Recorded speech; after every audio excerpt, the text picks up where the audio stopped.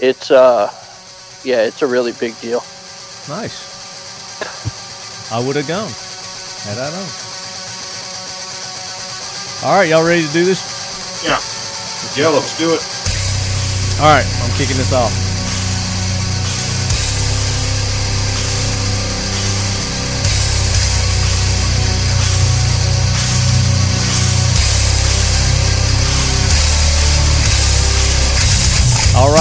All right, lead heads. We are back. Took a little break. We made it back, and this is going to be our 4th episode for this month. This crazy month of November, which we still don't have a, I guess, unanimously declared or legally declared president. So we're still kind of presidentless going into the next year. But we're gonna talk about some stuff. We're continuing our Liberty series, and we're gonna do that with welcoming back, because he missed the last one. We've got LOP himself, Jay. Jay, welcome in. Hey man, it's a pleasure to be here. Thanks for having us by again. Yes, sir. Yes, sir. We understand that you had to do some combativeness with your school board last time, so I hope you won. Hope you came out triumphant. Yeah, it was a thing. It's a thing.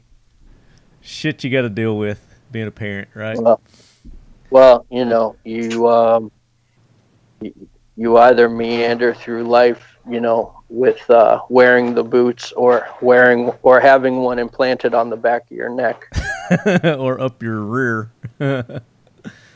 And always ever faithful, we have none other than Brian Keeney with Occam Defense Solutions. Brian, welcome in. Great to be here again. It's going to be a great show.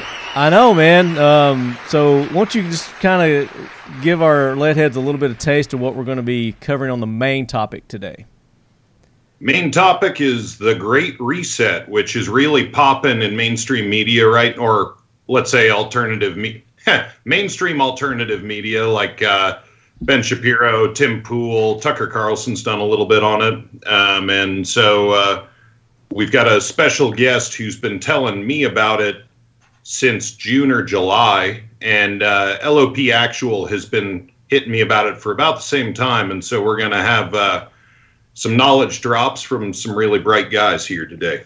Yeah, so I've been trying to cram on this topic for the past 2-3 weeks, and I've got a pretty good grasp on it, but I'm very excited to have our special guest, and go ahead and tell him who that is, and he's going to join us here in just a little bit. Yeah, so it's David Giessel, and he is kind of as close as a Renaissance man as you can get these days. His degrees are in electrical engineering, but he has a pretty deep background, graduate level background, I'd say, in Austrian economics, so the real shit. Also has raced cars, built race cars. He has a somewhat legendary upgrade to the Honda Insight to turn it into a car that's actually really fun to drive. So people rave about that if they're in the Insight community. I've never heard of the Honda Insight. What the hell is that? It is the most fun car you've never seen. And it's a little like race car with it's a hybrid electric, gas car where they did it right. Honda knows what they're doing. And it's a 2-seater, and it's really low to the ground. And his big upgrades were in figuring out how to switch out the shocks and springs and suspension and all that so that you could really drive the piss out of the thing. And electric motors, and David and I were in business for several years together doing electric cars. And it's a really sporty, when DC motors are really great at torque at low RPM, and combustion engines are better at torque up at RPM. Get you guys hooked up with Brett over at Tactical RX, because Brett's into like those souped up racing Honda, like CRXs, or I don't know what they are. It's like a low slung CRX. Okay. Yeah. Okay. Yeah. That's cool. They're really badass. They don't make them anymore, but they're a really cool car. So and he's also the co-founder of Occam Defense, and he's not with the company anymore, but we're still good buddies. And he's on some of the patents for the Merc, and was kind of my first cheerleader in getting going, other than James Yeager and some other dudes. But, my first friend was like this. Oh, and he's a gun guy as well, I should say. So, like I said, real Renaissance man. He's from Alaska and was big active in the Liberty movement up there for quite a while. Very cool. And it's going to be a good show. Looking forward to having David on. Like I said, he's going to be joining us here in just a few minutes. We're going to try to get a little bit of gun talk in before he joins us because we do have a little catching up to do. The Fiocchi family has been producing high-quality ammunition since 1876. In 2020, Fiocchi's launching a full line of premium products, everything from self and home defense to the long-range categories. The Fiocchi Blue Guardian line will feature specially tuned products specifically for home and self-defense, featuring lead-free technology and the only NATO-certified zero-pollution primer in the world. Fiocchi's a proud sponsor of the Talking Lead podcast and the Leadhead Brigade. Fiocchi trains, Fiocchi protects.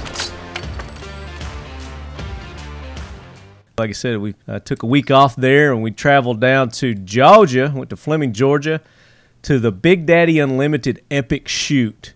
And they didn't undersell that at all. It was epic. It's probably one of the best organized, best executed range day events that I've ever been to. So I really want to give those guys props on putting together such a successful event. There was probably well over 300 people in attendance. I haven't heard an official number on that yet, but it was a really good time. Got to meet some new companies, and we're going to be introducing some of those on upcoming podcasts, so stay tuned for that. And of course, we got reacquainted with some of our existing companies and our sponsors.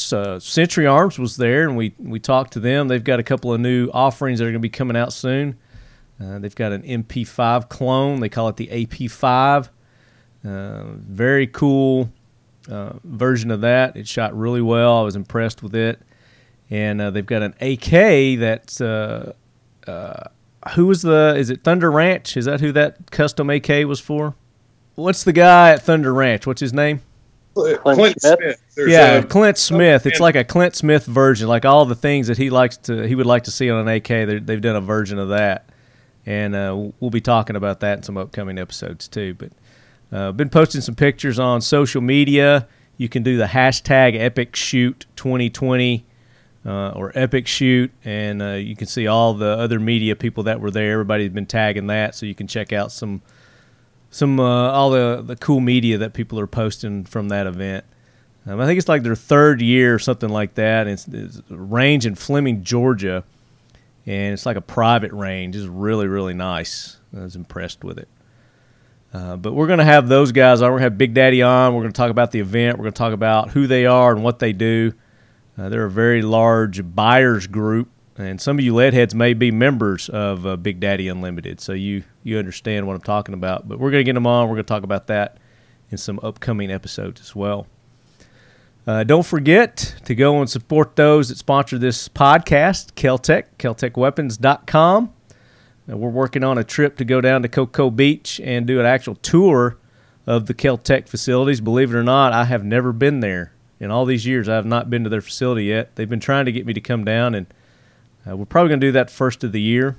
Probably fill the time for SHOT Show, which SHOT Show is not going to happen now. So we got some... Yay! Yay! It's one of those bittersweet victories, you know? Yeah, it's pretty bittersweet, all right. Yeah. No doubt. Fiocchi Ammo, FiocchiUSA.com. I was fortunate enough to get a shipment in the other day. I got some more 223, got some 12 gauge, got some 9 mil, a couple other rounds, 308s. They're still a little bit behind on some of the 7.62. They're subsonic rounds. They're looking at the first of the year to be getting those out. So you guys be on the lookout if you're looking for that ammo from Fiocchi. It'll be out first of the year. And, of course, Mission First Tactical. Go there, and you can get the Talking Lead wallets and dump trays, plus all their other cool offerings. They've got wallets. They've got furniture for your AKs. Not your AKs, but your ARs. They had some furniture for AKs, but they don't have that now. They're working on it. But some cool hand guards. They've got grips. They've got brakes. So go check them out, Mission First Tactical. And then, of course, our good buddies Occam Defense Solutions. Brian Keeney there at Occam Defense. What do you guys got going on new there at Occam, Brian?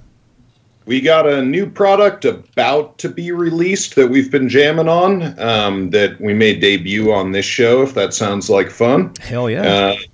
And we've been trying to build up stock of handguards and hex stocks and all kinds of stuff. It's the variability in manufacturing right now is extreme, so it's really hard to do planning. So the big we're just trying to stack as much firewood as we can, I guess I should say, and and try and get guns out consistently and get more guns out. And 2020 is fighting us every step of the way, but we're still managing to increase efficiency and keep quality up. And yeah, we got a bunch of good guns going out the door this week, so we're stoked about that and happy to be able to work. And you guys check him out on their social medias. Brian is always really good about posting on Instagram some videos and whatnot of his manufacturing process, and whenever he's got guns out, he's test shooting.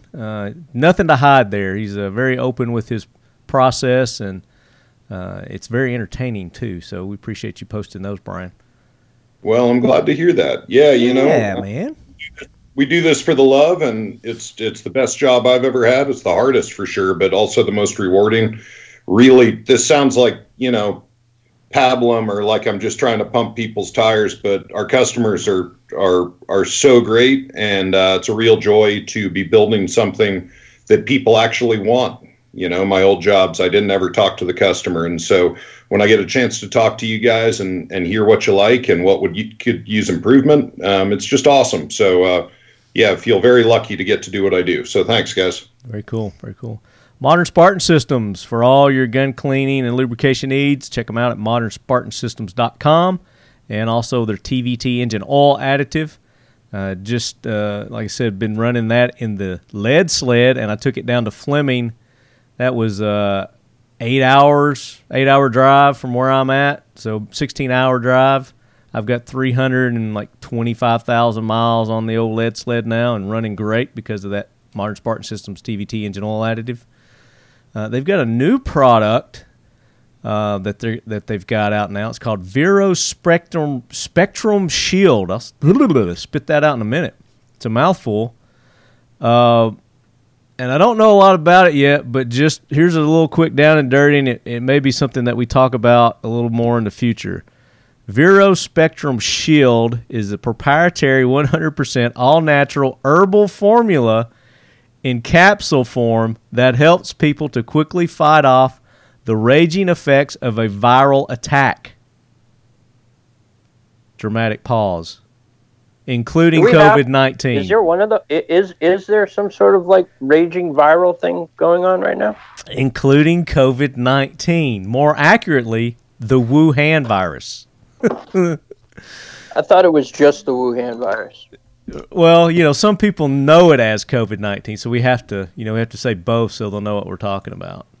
But it's 2020, so. Right. Anything. I mean, you say one thing and it means another, right? So anyway, just a little tease there. We're going to get Marcus on. I'm going to let him talk more about this because that's getting out of my weeds and not something that they normally do. So this is something you're going to put in your own body. So TVT whole additive for the old your old body there. So we'll get him on to talk more about that. I thought that was interesting. So you lead heads might want to know about that. And then, of course, 1776 United and Factory 47, which we're missing James this episode. James has been joining us for the last few episodes. He didn't make it this episode. Have you guys heard from him? Is he planning on jumping on? Or? Yeah, I actually talked with him this morning, and he's jammed up with work. Okay. And he was sad to not be able to make it. Sad he didn't make it. Yeah. I think he would enjoy this one, too. I think he would, yeah. I was actually talking this morning with him about Parkerizing issues that I'm having with getting enough life out of it, and he's quite the authority on all that, and so he straightened me right out. So James is a low-key genius. If people don't know, he's very, very low-key, but arguably also one of the smartest people that I know. 100%. He's shown some brains here on the show, so we're going to miss his big brain tonight with this topic that we're going to cover with David. And Factory 47, that's where you're going to get the AK-47 official apparel and swag there. We've got the shirts, the hoodies, the women's apparel, and we've got the AK corner tumblers there as well. So you guys go there and can get those. Got holidays coming up. Make great gifts, great stocking stuffers. I mean, who doesn't love a good boy? A good boy. Who doesn't love a good boy, right? If you don't tell your children that you love them every opportunity that you have, you're fucking up and not a good parent. There you go. Awesome. There you go. Even in the middle of a podcast, I mean, it's that important. Tell him we love him too, man. I'll tell you what. Anybody that feels like it can DM me on the Instagram and wish my boy a happy 7th birthday on Saturday. That'd be awesome. I'll share that with him. That's cool. Awesome. So LOP, the League of Pirates, on Instagram. And by the way, I'm on Parler now. Yeah, Parler. Welcome to the party. Yeah, welcome. Yeah, so I haven't really made the official announcement yet, so you're hearing it here first, Leadheads, if you haven't already found me. I know a few of you found me on Parler already. So I haven't quite figured it out yet. So you guys are going to have to give me some tips on how to do the postings and stuff. So I don't really know how it works, but we'll figure it out. We can consider doing a study group together on that and publishing our findings, because the big problem with Parler is that it's not a drug. I'm dead serious. Yeah. No, you know what, man? You just tapped on something that I was thinking about and talking to somebody else about this afternoon. Well, we should save that then, because it's a whole thing, and you'll notice that you're on withdrawal symptoms when you're using it. You're like, where's the big tits and flashing lights? Yeah, no, it's like Parler was designed not to provoke a dopamine response. Yep, big time. Well, like I said, you guys will help me figure it out, and I'll get proficient with that. But another big news, and we're going to get Jared on. Jared was on our last episode at the very end, and we didn't get a real good chance to talk about it, but we're getting ready to kick off the Talking Lead Full 30 promotion to celebrate Talking Lead joining the Full 30 network coming up. That's going to kick off December the 1st, and it's going to end December the 24th, Christmas Eve.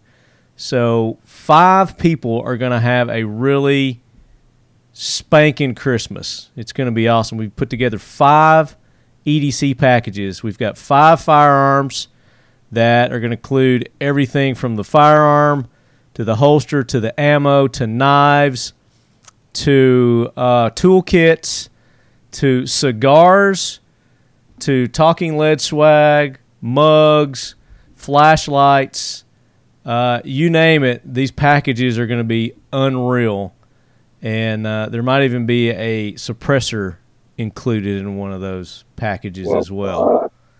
So it's going to be really kick-ass. We're going to have a good time with this giveaway. But we're going to get Jared on next episode. We're going to do an official kickoff for that giveaway and announcement for you guys. Because Thanksgiving's coming up, by the way. Most of you that are probably going to start listening to this, you're going to have a belly full of turkey and beer, I hope. I hope everybody celebrates the way I do, with alcohol and turkey. It's the best, right? All the things. All the good things. All the good things. So make sure you go show all our sponsors some love and let them know how much you appreciate them being a part of the show. And speaking of the show, let's kick off with our topic here. Let's kick this Liberty Series in gear, baby. Keith likes everything about the great outdoors. He's a lot like us. Whether we're bow hunting in the backcountry or plinking in the backyard, we want to enjoy each experience to the fullest. Kel-Tec's 22 caliber P17 is Heath's go-to pistol for a good time on the range, on the trail, and anywhere in between. Weighing in at only 14 ounces with a full magazine, its compact size makes it easy to conceal or tuck away in a small pack, pocket, or space. It comes out of the box ready with a fiber optic front sight, a threaded barrel, a Picatinny rail, and a price point for any budget. With 3 16-round magazines, it's ready for hours of pure unadulterated enjoyment. It's easy, it's affordable, it's accurate, and it's a damn sweet marvel of plinking innovation. The Kel-Tec P17. It's more bang for less buck. We're ringing, and it looks like he's joined. You there, David? Yeah, I am. Awesome. So David and Marty have met. There you are. I think all you guys know David, but Marty, you may not remember him. It was the first taping I ever did with you on the Lost episode from SHOT Show 2018 or whatever. In I think the Kel-Tec booth, we did a quick interview together before I even really knew you from Adam. I think Jaeger drug me over and was like, "Hey, you need to interview them," or something like that.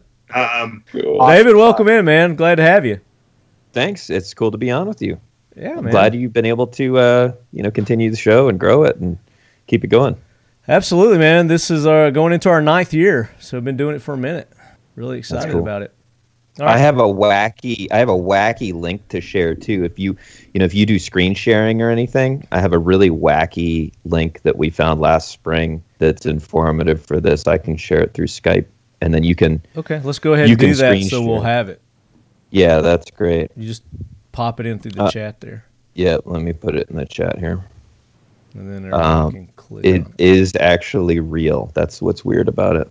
Oh, dude, I was just looking at this. Cool. Happy-talism. Yeah, Yeah, no, man. Like, dude, like... It's the velvet glove, man. It's Yeah, the velvet glove over the iron fist. And it's brutal as you read through it. We went through this on air on our show back in March or so when the pandemic began. Happy-talism. I have an interesting side note related to that. So, like, I found this, like, 2 days ago. No, I'm having, like...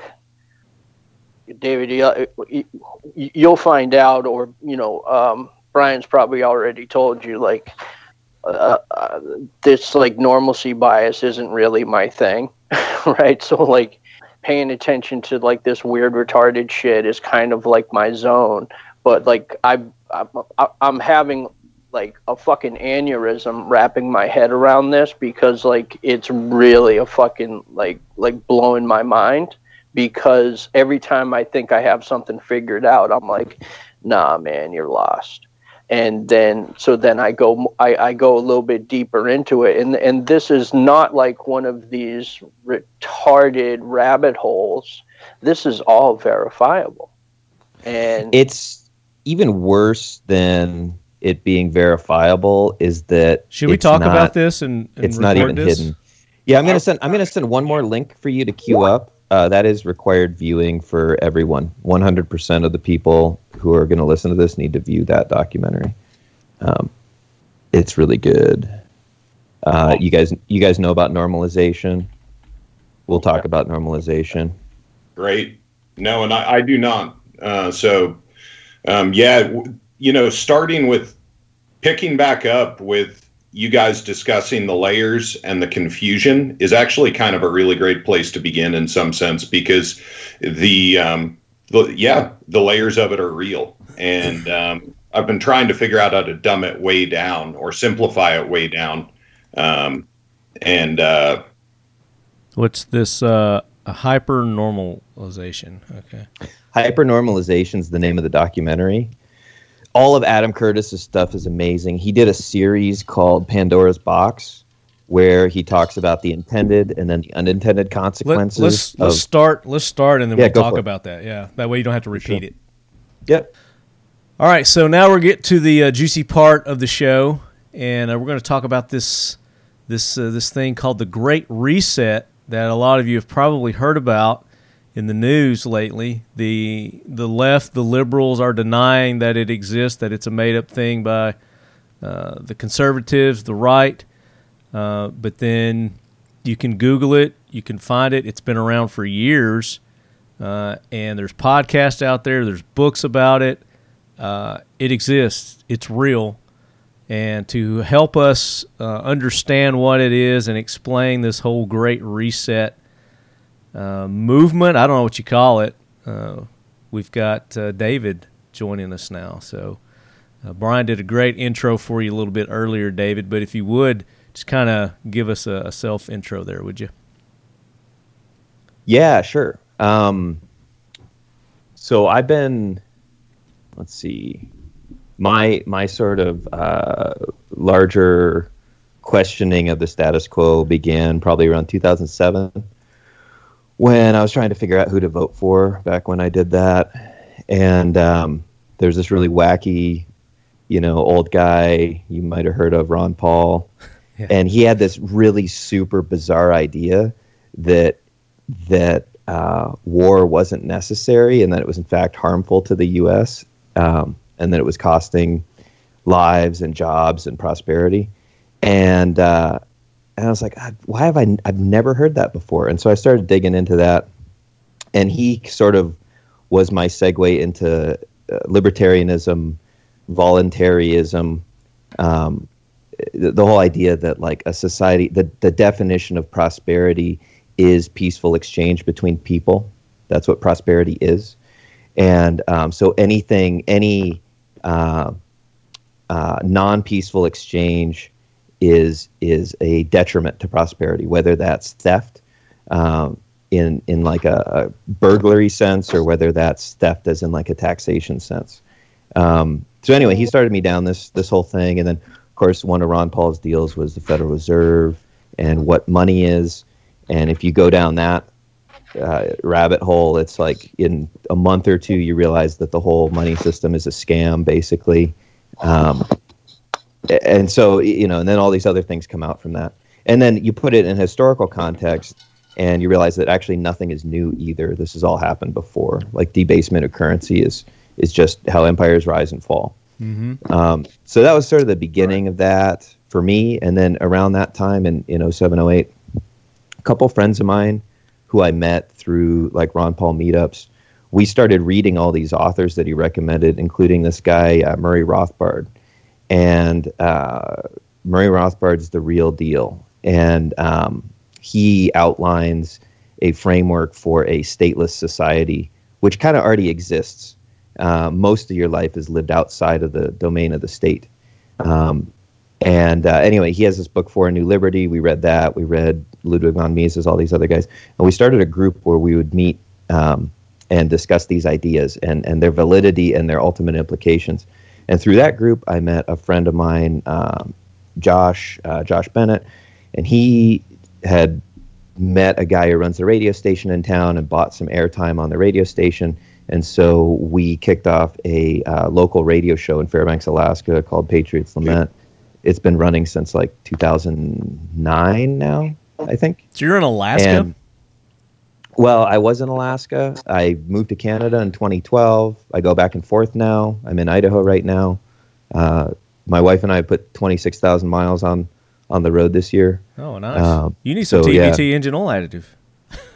Right, yeah. It's one of my sponsors. Is that a sponsor? Okay, there you plug. go. Yeah, we Good do. Plug. Absolutely. I'll send you some. So anyway, we've been kind of all around, but we've been doing that show. He's been, the core of that show for like 11 years. And through that show, we've had all sorts of great guests on, met a bunch of people. We've had Ron Paul on as a guest, Daniel McAdams, Jeff Deist from the Mises Institute, Jeff Berwick from the Dollar Vigilante. Wow, man. So it's been neat. Names, and we've been engaged with the community that way. So that's sort of my background on this stuff. Now, is that what you do full-time now, is the radio show? No, my full-time job, I make, the primary thing I do right now is manufacture meters that measure electromagnetic radiation from power lines, cell phones, Bluetooth, like electromagnetic waste, and give people tools to quantify that are cost-effective and easy to use. And then my company, we have a researcher in my company who's doing medical surveys of existing research and correlating health effects with this stuff.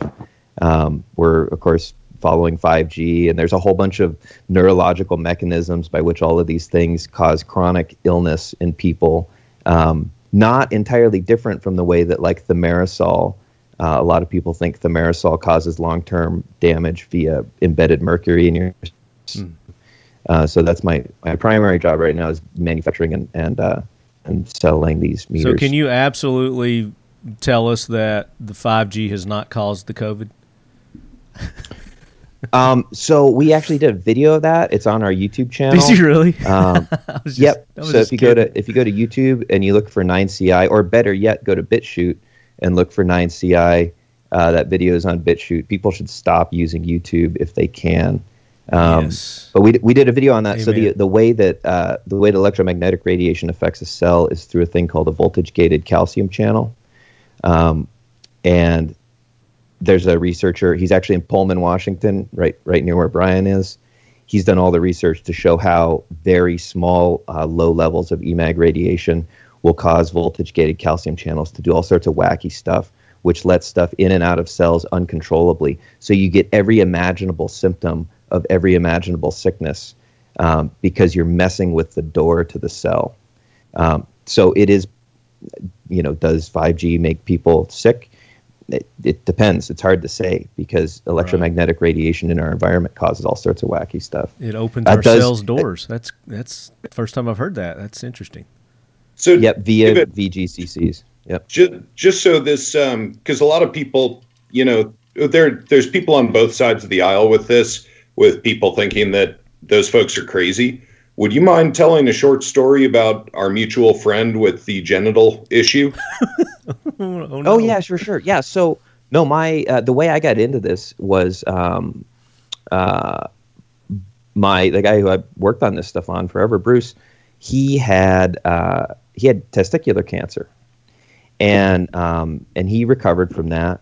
But whenever he was in large cities and like urban environments, he would just get the worst ache basically in his balls, and he could not figure out what was going on, and he just generally felt sick. And he was like the youngest ham radio operator in Ontario ever. Like back in the day, he was like 9 when he got his ham license. He's been doing this stuff forever. Cool. A friend of his, when he was in Calgary, when he was real sick, gave him a meter and said, you should. I cleaned up my environment. Here's a meter. You should clean up yours and just see how you feel. And as soon as he got rid of the microwave radiation in his environment, just like shutting off the Wi-Fi at night, putting up some shielding fabric to block neighbors, stuff that was coming through the walls where he was living, he felt way, way, way better. And he's like, that's crazy because this is a conspiracy theory. Like everybody knows that electromagnetic radiation doesn't cause you to get sick. And so he tested all sorts of stuff on himself. He had people double blind test him. Like bring transmitters in his area without telling him, and he would just start feeling sick, and he'd go, is your cell phone on, or do you have a Bluetooth device on? And I'd be like, yep, I do, and then they'd shut it off, and he'd feel better. So he's like really hypersensitive to the electromagnetic waves. He is, and he thinks it's because he had so much exposure as a kid. The theory for symptomatic effects is that they're cumulative. Again, like the thimerosal thing. And so the more you're exposed, the more sensitive you get to it. There's another... It makes sense in his case, doesn't it? Yeah, exactly. So anyway, so that's something we work on. That's my core source of income right now. It's nice. You could do a whole other show just on that. That's very interesting, man. Yeah, for sure. Yep. Very interesting. Well, very cool. So let's get into this great reset. And let's. I guess we should start with kind of the basics, and for our listeners maybe that aren't aware of it or don't know what it is, what is this great reset that we've been hearing about in the media? Yeah, the Great Reset.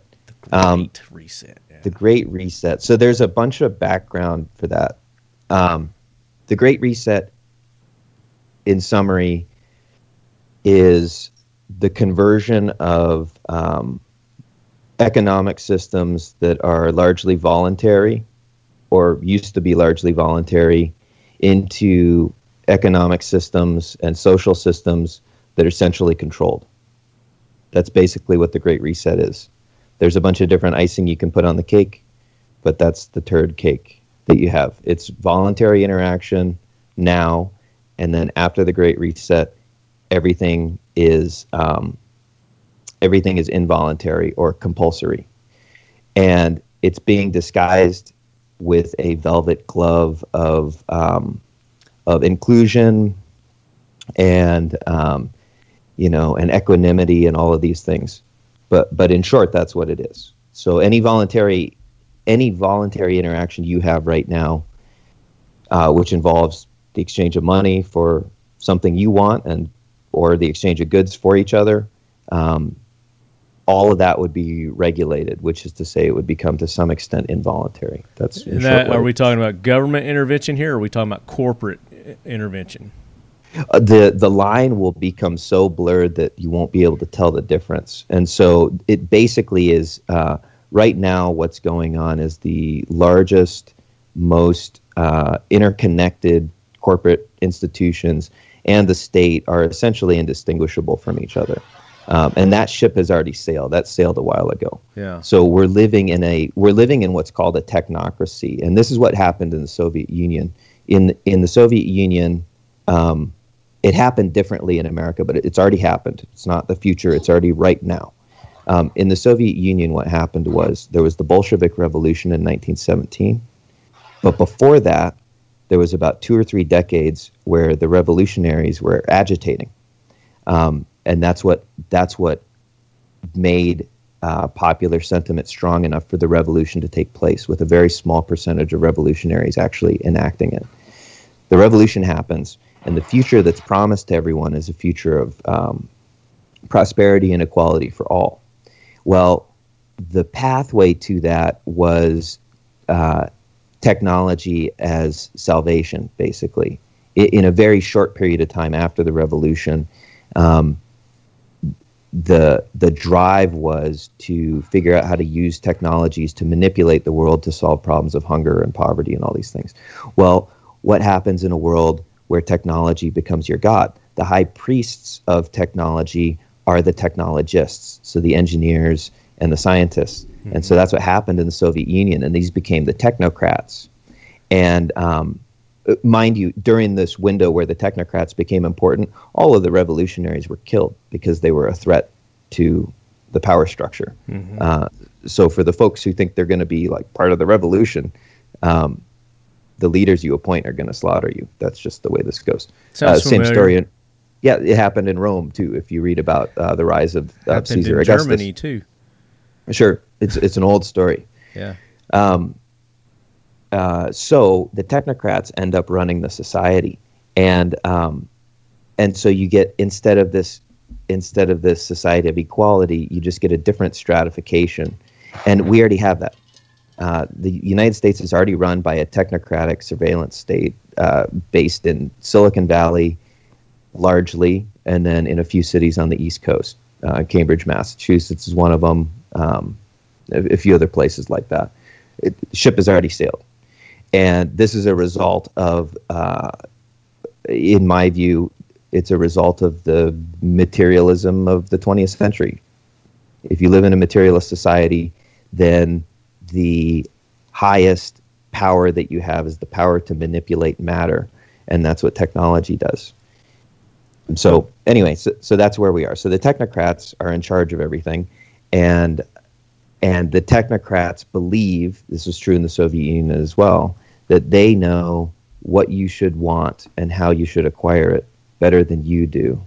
And so, and they're smarter than you. Kind of sounds like in our country now with the social media and the internet, even before you even go to search something, it's already telling you what it thinks you're looking for and what you should go look for.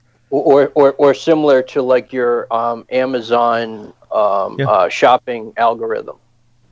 Yeah. Yeah. in super simplistic terms, these are the recommended products based upon your consumer habits. We can tell that your dwell time over these products means that you may have a future interest in them, and in your digital persona that they have captured and they're creating, your digital clone that lives on a server somewhere, they can do predictive programming. That might be the right word. On future behavior.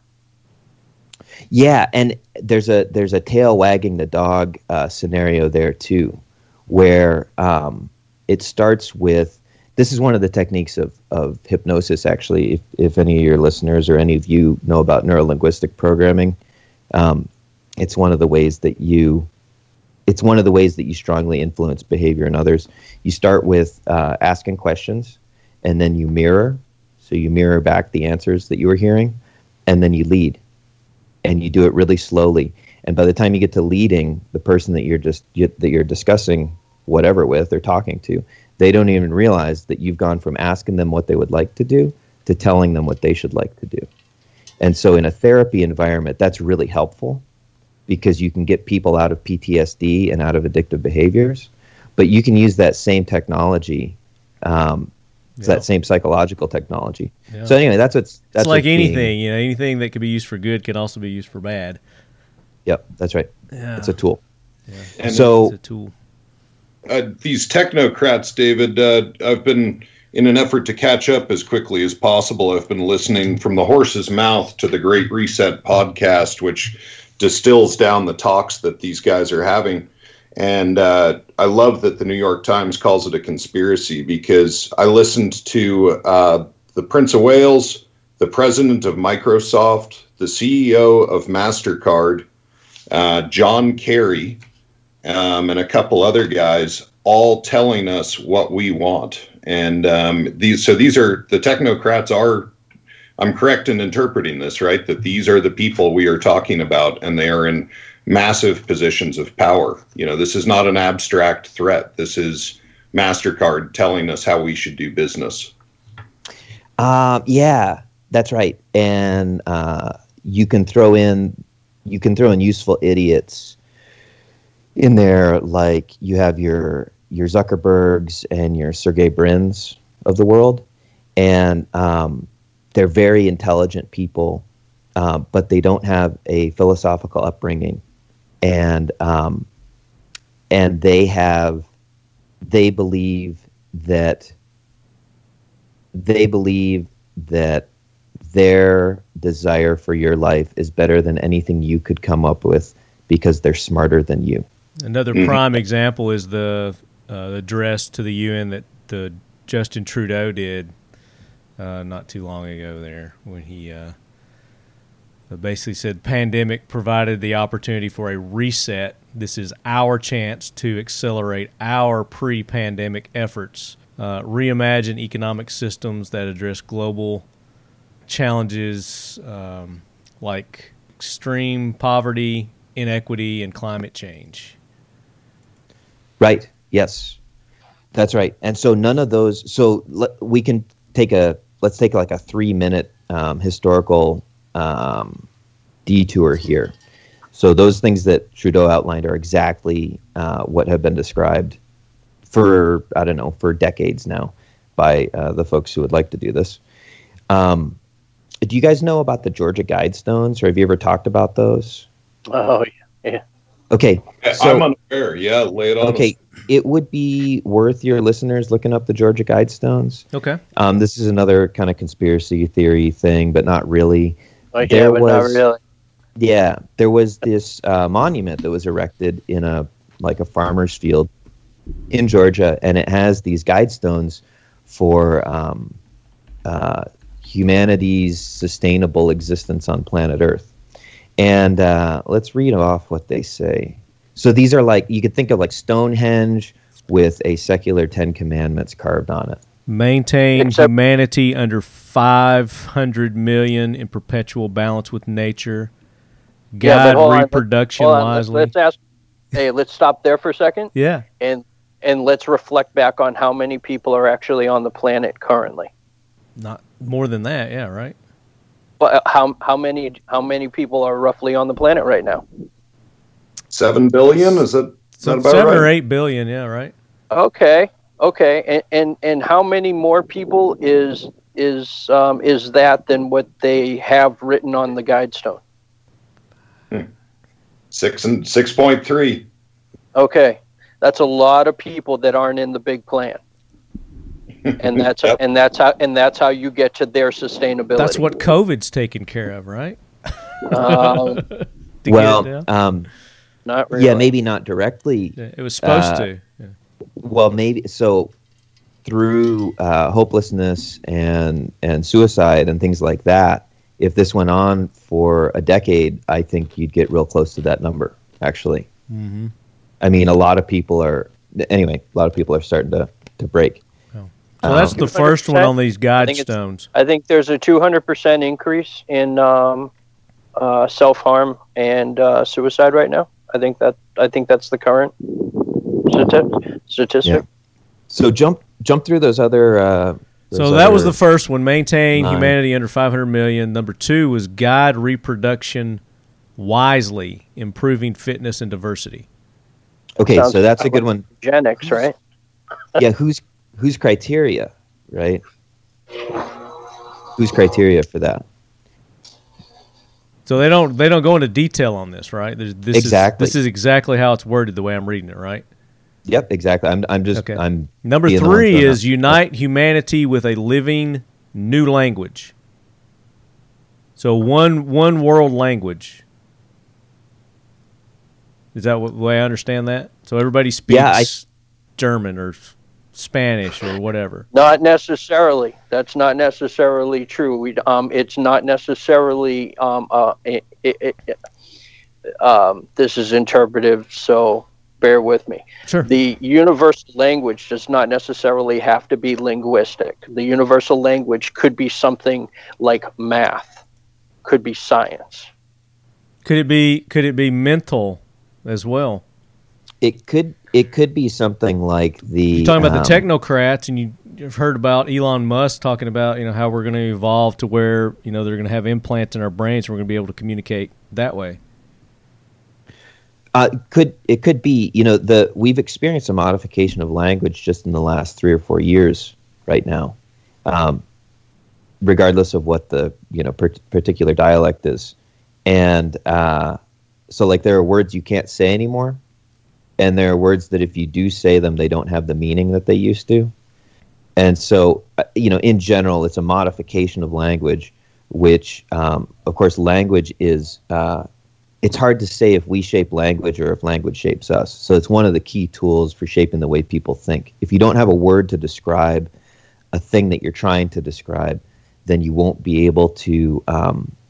It's the fundamental technology of creativity, basically. You won't be able to work with others and to expand your ideas if the language is controlled. Anyway, Number 4 is rule passion, faith, tradition, and all things with tempered reason. What's that saying to us? Who decides what tempered reason is? I mean, that's a question to ask yourself. Who decides? Rule. So the first one is rule, passion, faith, tradition, and all things with tempered reason. And who's going to do the ruling? Who's going to do the ruling? Who's going to decide what tempered means? Yeah. Right. Number 5 is protect people and nations with fair laws and just courts. Who decides what's fair and just? Mm-hmm. Number 6 is let all nations rule internally, resolving external disputes in a world court. Okay. Sort of a federalism of sorts with a one world government, right? Mm-hmm. Like the UN. Avoid petty laws and useless officials. Avoid petty laws and useless officials. Which while ruling and uniting globally. 8 is balance personal rights with social duties.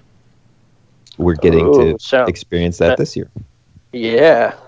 Twitter had a whole big conversation during one of their TED Talks all about how it's their responsibility to cultivate corporate responsibility in a manner that is the most socially responsible. 9 is prize truth, beauty, love, seeking harmony with the infinite. That sounds like some shroom eating, acid dropping language there. I don't explain that one to me. A lot of utopian modifiers there.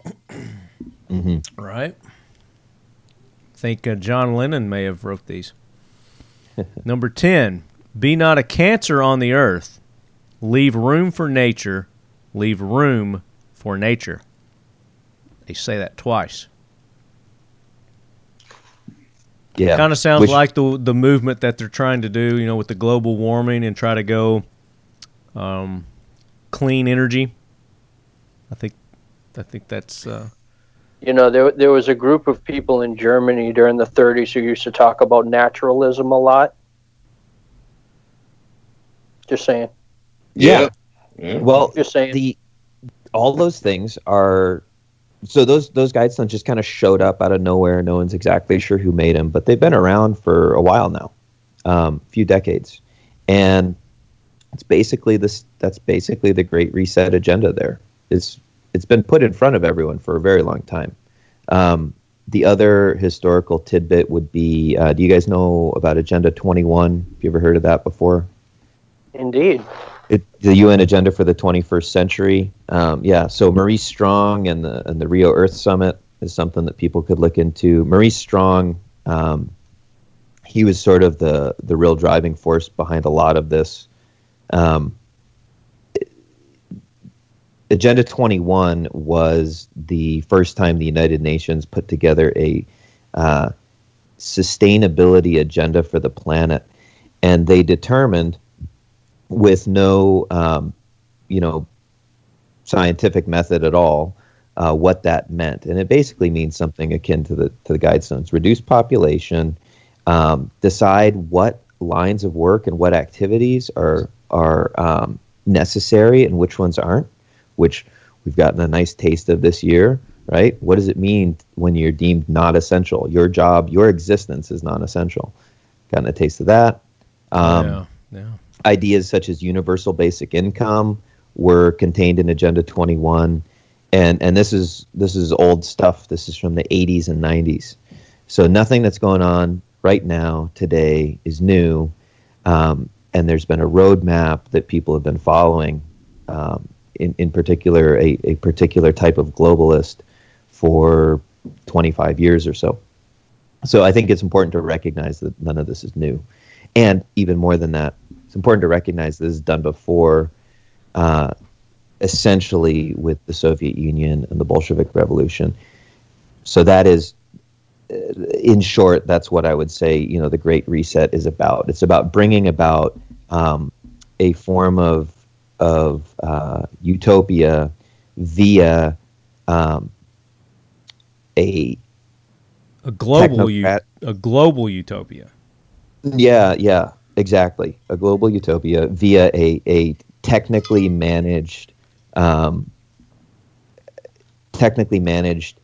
structure where generally you aren't smart enough to make decisions for yourself, so they'll be made for you, but you'll be better off because of that. And I think the folks who really believe in this actually do think that you will be better off, and do think that you don't know what's good for you.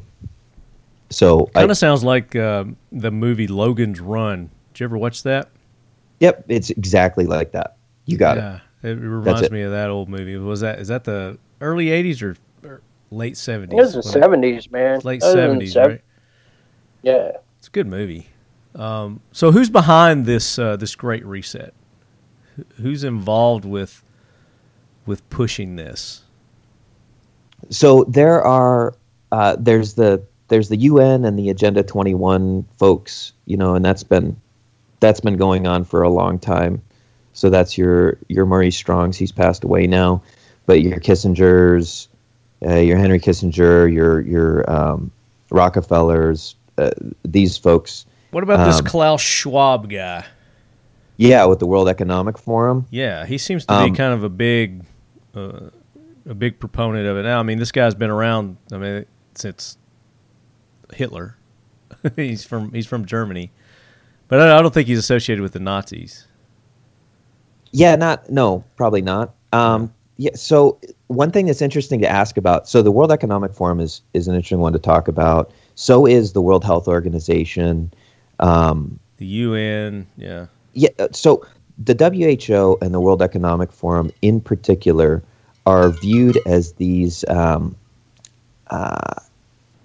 sort of institutions from which wisdom and knowledge flows, and whole entire governments will take advice from them. But what are they essentially? They're essentially a little private club. That's all they are. Some people get together who have means. It's usually folks with money and power, and they get together. They make an organization that has some name. And then they go and rub shoulders with the right people, and they become hyper influential without ever gaining their credibility through interaction with anyone. With so it's important. No forms of credibility whatsoever. Just For sure. money, and who they know. There's no measurable performance out of any of their efforts. Yeah, and title as well. And so they dress up the right way, and then folks you've got sort the of Prince of Wales. You throw these titles in there, and it makes it sound very legit kind of thing. Sure. Yep. So Klaus Schwab is a member of, you could call it a very self-important book group. Book club. And he started out early in his career in the Bilderberg discussions, right? Like, it'd be interesting to know who brought him into that. And I'm fairly ignorant of Bilderberg, but would you mind giving us I've heard Alex Jones ranting about it, or somebody like him. My rough understanding is that it's a secret economic meeting where nobody says what anybody said, but people go away with the ideas, and it's a bunch of elites that get together and, like you said, have an expensive book club. But it was interesting to see that parentage there, and then also a whole bunch of board seats. And the only other thing that I found really interesting was nowhere could I find an estimate of his net wealth. For sure. Yeah. What other, would you speak to Bilderberg and your view of it, or is it just one of another club like Davos and the rest? So it's another club, and I could get really into all of that, but in my own life, I've been trying to get away from all of that, because there's a saying, and I'll explain why it's important to know about that stuff, and then why I think it's important to move through it quickly. There's a saying, what is the one thing a politician cannot live without? Do you guys know the answer? Themselves. It's even better than that. What is it?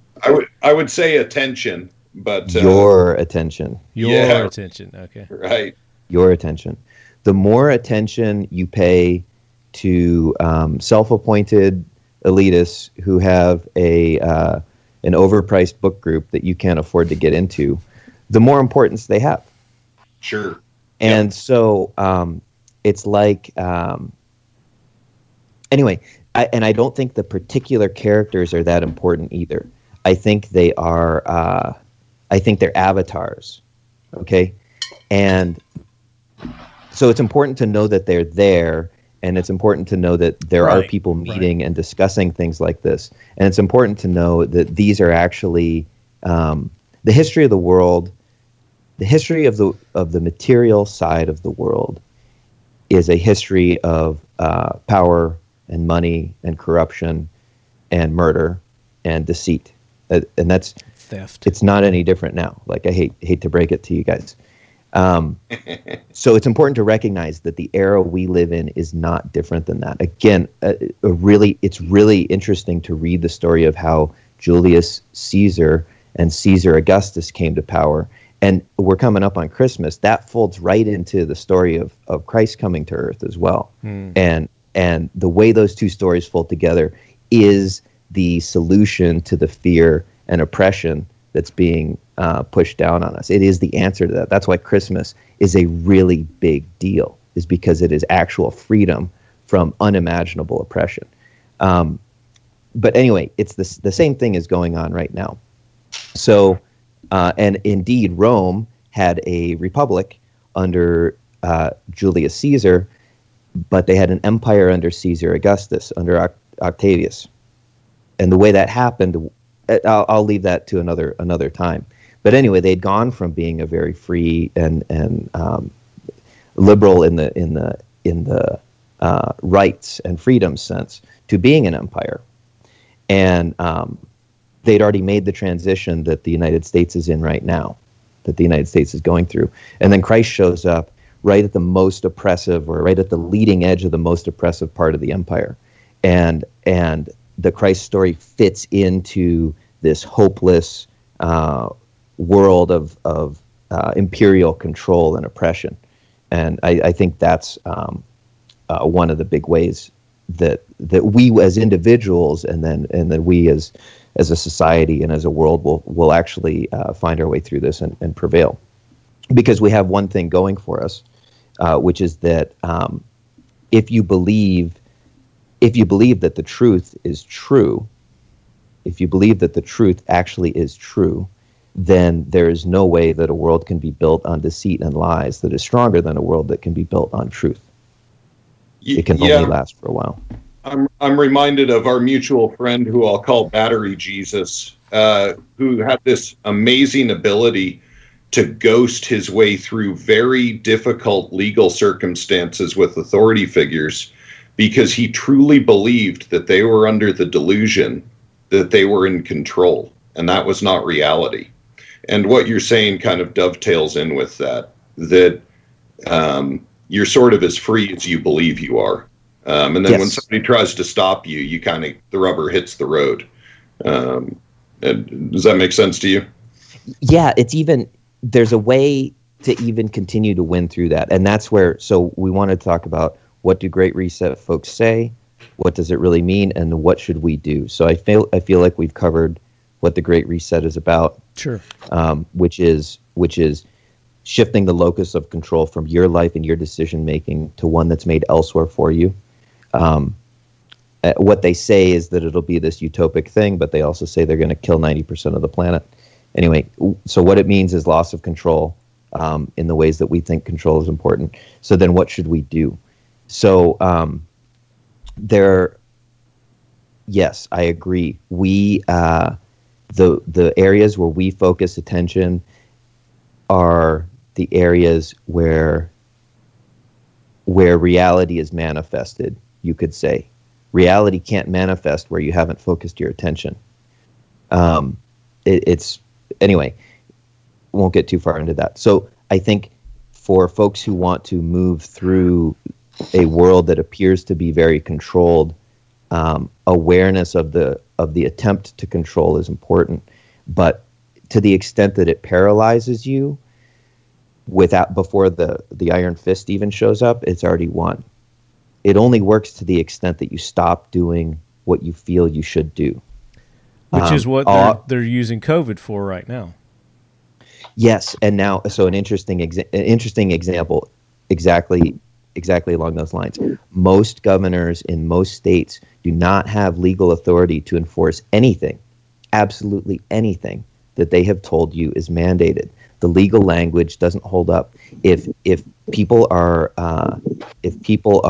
dedicated enough to read their state constitution, they will find that even the emergency powers mandates don't let governors do what they say they are doing right now. Yeah. So I'll give you an example. In Alaska, the governor there, I'm going to refrain from saying anything disparaging. The governor there passed a mandate that all people flying in from outside the state had to either get COVID tested or self-isolate. Okay. Now, right. the governor does not have the legal authority to do that. Under the Health Powers Act, which is in the state constitution, the only thing the governor is allowed to do is to, through the court system, issue requests for individuals to respond to certain health recommendations. That's all he can do, and it can only be done on an individual level. Okay, so we discovered this, and so when I was flying back to the state, for example, I'd fly into the airport. There's all these, banisters that are pulled out that tell you, oh, walk this way. And then, let me just give you the full story. Before you board the plane in Seattle, the airline staff say you have to fill out this form and turn it in. While you're on the plane, they say, make sure you have your form. It's filled out and turned in. You land, they say, before you disembark the plane, make sure you have your form that's filled out because you're going to have to turn it in. And then you walk through security, you get into the airport right before the baggage claim. And there's all these banisters, and there's all these really helpful folks who are like, hey, go over to that table, and they'll take your form. And so I go over to the table, and the girl's like, where's your form? I said, yeah, I don't have one.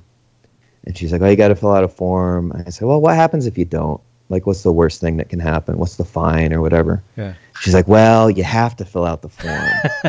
Well, what? And I was like, well, what's the worst thing? And she's like, well, there's a governor mandate. And I said, I said, okay. That. I said, just no thanks today. Like maybe another day, but not today. And I just walked by, and that was it. That was all it was. Yeah. So here's the way it worked. Okay, ready for this? This is great because you get to put the chains on yourself. The governor doesn't have the power to enforce any of this, but if you fill out the form and sign it, you are entering into a legal agreement with the state not to lie. If you fill out a form and sign it and you tell the state that you are going to self-isolate for 14 days and you don't, you have legally lied to the state. Legally. You've entered into an agreement. Right? That's right. That's right. So what is the act of resistance? The act of resistance is simply not filling out the form. You just don't fill out the form and you walk through. This is true in virtually every single state. And so all of these mandates are essentially toothless. And in most states, they're not enforced by the cops. And so this does not require marching. It doesn't require rioting. It doesn't require anything. It just requires being aware that there's actually no power to enforce it. And most cops in most places are not enforcing this stuff because they know it's retarded. And they know that if they enforce something that's unconstitutional, and they do something to violate your rights in the process, they're on the line too. And so to navigate through this, you have to not be afraid of it first, and then you have to be willing to do things that are going to be socially unacceptable, but are totally legally fine.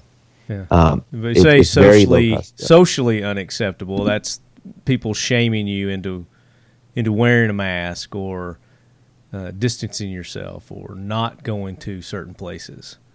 You have to be willing to be comfortable, not being a portion of the herd, and not allowing yourself to be eaten by the wolf.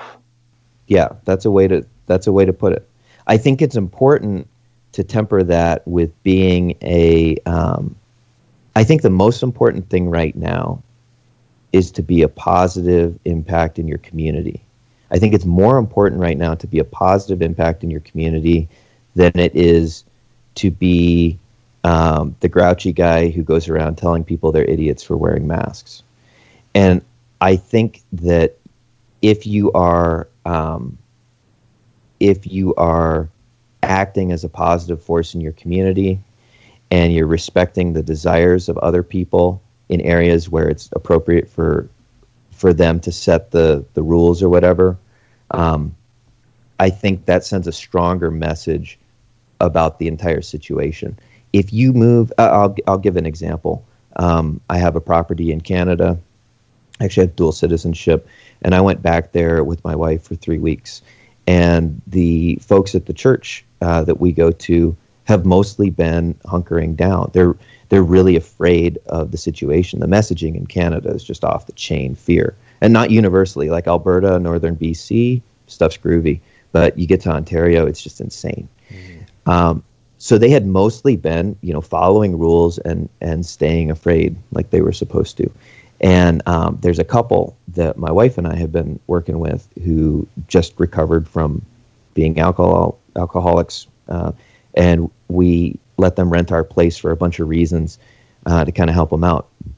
And then I have another friend who just recovered from the program and just got into a recovery program, and he'd moved into an apartment. And all three of them had relapsed over the summer. They'd all gone back to drinking at one point. And my buddy who was in the apartment, man, he was on the knife edge of killing himself. Like, he was very suicidal. And so I went to the church, and it's like, hey, like, I've been gone all summer. You know, what are you guys doing? Why are you not engaged in the lives of people who absolutely need you to survive right now? They don't have a place where they can curl up in a ball and be safe. They're going to go back to drinking or drugs, or they're going to jump off the 17th floor of their apartment building. What are you guys doing disengaging with them? It's way more important than getting sick. And the church responded super positively, but they weren't thinking about engagement with their community because all the messaging they're getting nonstop from the television, which you got to turn off the television. Turn it off. There's nothing useful on it, not even 1%. But all the messaging they were getting was, you need to be afraid about yourself. You need to be afraid about yourself. You need to be afraid about yourself. And so their scope of thinking had gone from community to safety. And the fact of the matter is, if we don't stay engaged personally, if we as individuals do not stay personally engaged with our immediate community, there will be no safety for anyone. Those who can make you believe absurdities can make you commit atrocities. For sure. Through the best intentions, too. Yeah. But to the degree that we are woven into the fabric of our communities, none of that's possible. And even the fear, like, if you sit in front of your TV and watch the news for 2 hours, you're going to be super duper afraid. But then you go to talk to somebody, even somebody you don't know that well, and you go, well, you know, do either of us actually know anybody who's gotten really sick? Maybe you know one or two people, but it's like, is this any different than a year ago? You know, maybe, you know, I had a friend, my grandpa died of pneumonia from the flu. Okay. And, you know, and I knew him pretty well. There's one person who's sort of a distant relative of mine who died of pneumonia from the flu this year as well. Yeah, I've mentioned this to a lot of people, and I know one person now who is 1 degree of separation from me that has had COVID, and they recovered within, you know, a day or two, and it was like they had the flu. Right. You know, I still. So if you're. Yeah. But until then, I didn't know anybody that was closer than at least 3 degrees. You know, I heard somebody say somebody had it. And so if you're it's been going on engaged, since March, you know? Yeah, it's like a year almost. Yeah, and I know a lot of people. I know a lot of people worldwide, yeah. If you're engaged in your community, then you get to check, you get to say, the reality that I'm experiencing is not the reality that's being presented to me. Am I crazy? And you get to check in with somebody else who you actually know, and they get to tell you the same thing. And then you get to say, hey, we're not crazy. Let's turn this awful flashing screen off. Yeah. Let's stop paying attention to it. Another quote that fits in good here is, the interest I have in believing a thing is not proof of the existence of that thing. Yeah, you know, and I think that's really good. Yeah, and I think that plays in a big part here. But a lot of people believe that thing, and they believe that it's real, even not having actual proof. They're just going on what other people are saying and what they're being fed by the media. That's right. And what David's proposing here is actually a really good intelligence system for what you should be doing as an individual about COVID. Because there's a strain that just popped up in Australia of COVID that looks like it's nastier. And being the way that COVID works, it can change very rapidly. And usually that means something bad for the virus and good for us. You know, there's that expression, most of the time when you hear hooves, it's horses. Every now and then it's a fucking zebra. And so in being connected in your community, you're getting the up-to-the-date information on what your local strain is doing. And this thing, you know, may we all pray that this thing keeps mutating into a way that's weaker and weaker. David's philosophy here gives you both things. Turning off the TV and turning on your relationships, it turns off the panic and it turns on local intelligence and information about what other people are experiencing. And so you get a twofer with what David's proposing. Well, I would actually mention that it actually gives you a third, at least one more benefit. We talk a lot about community building for our local security systems as citizens. Not necessarily in that respect, but we talk about building community in our neighborhoods, and I'm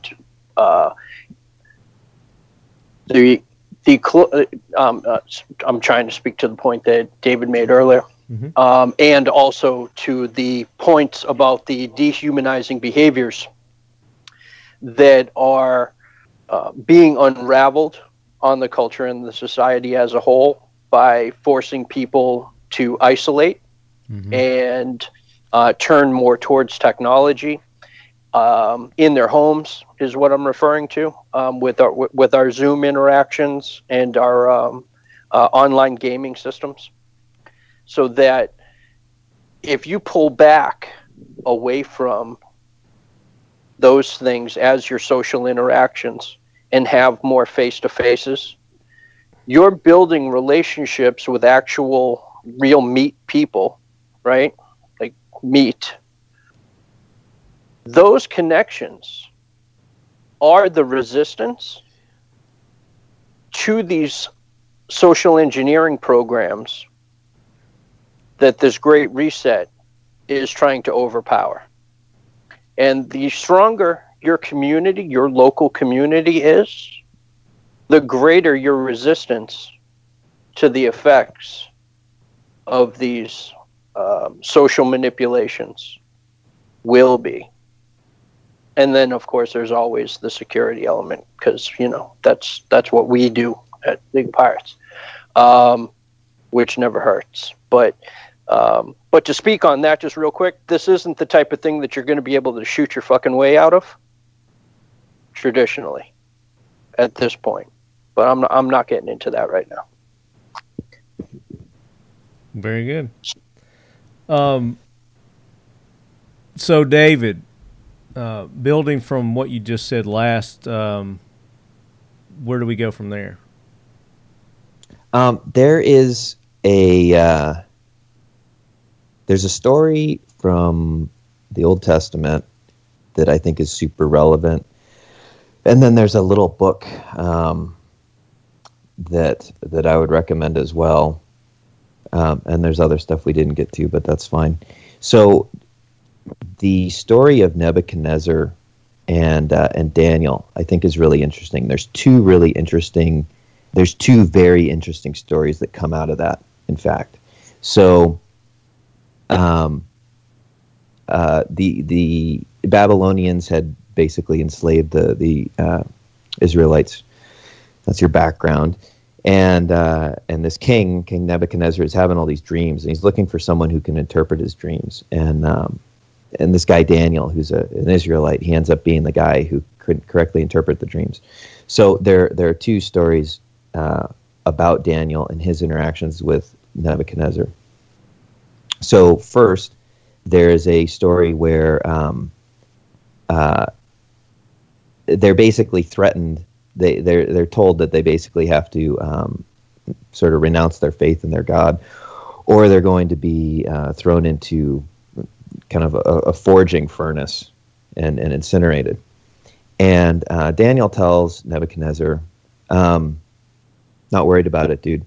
If you do, our God, being the one true God, will protect us.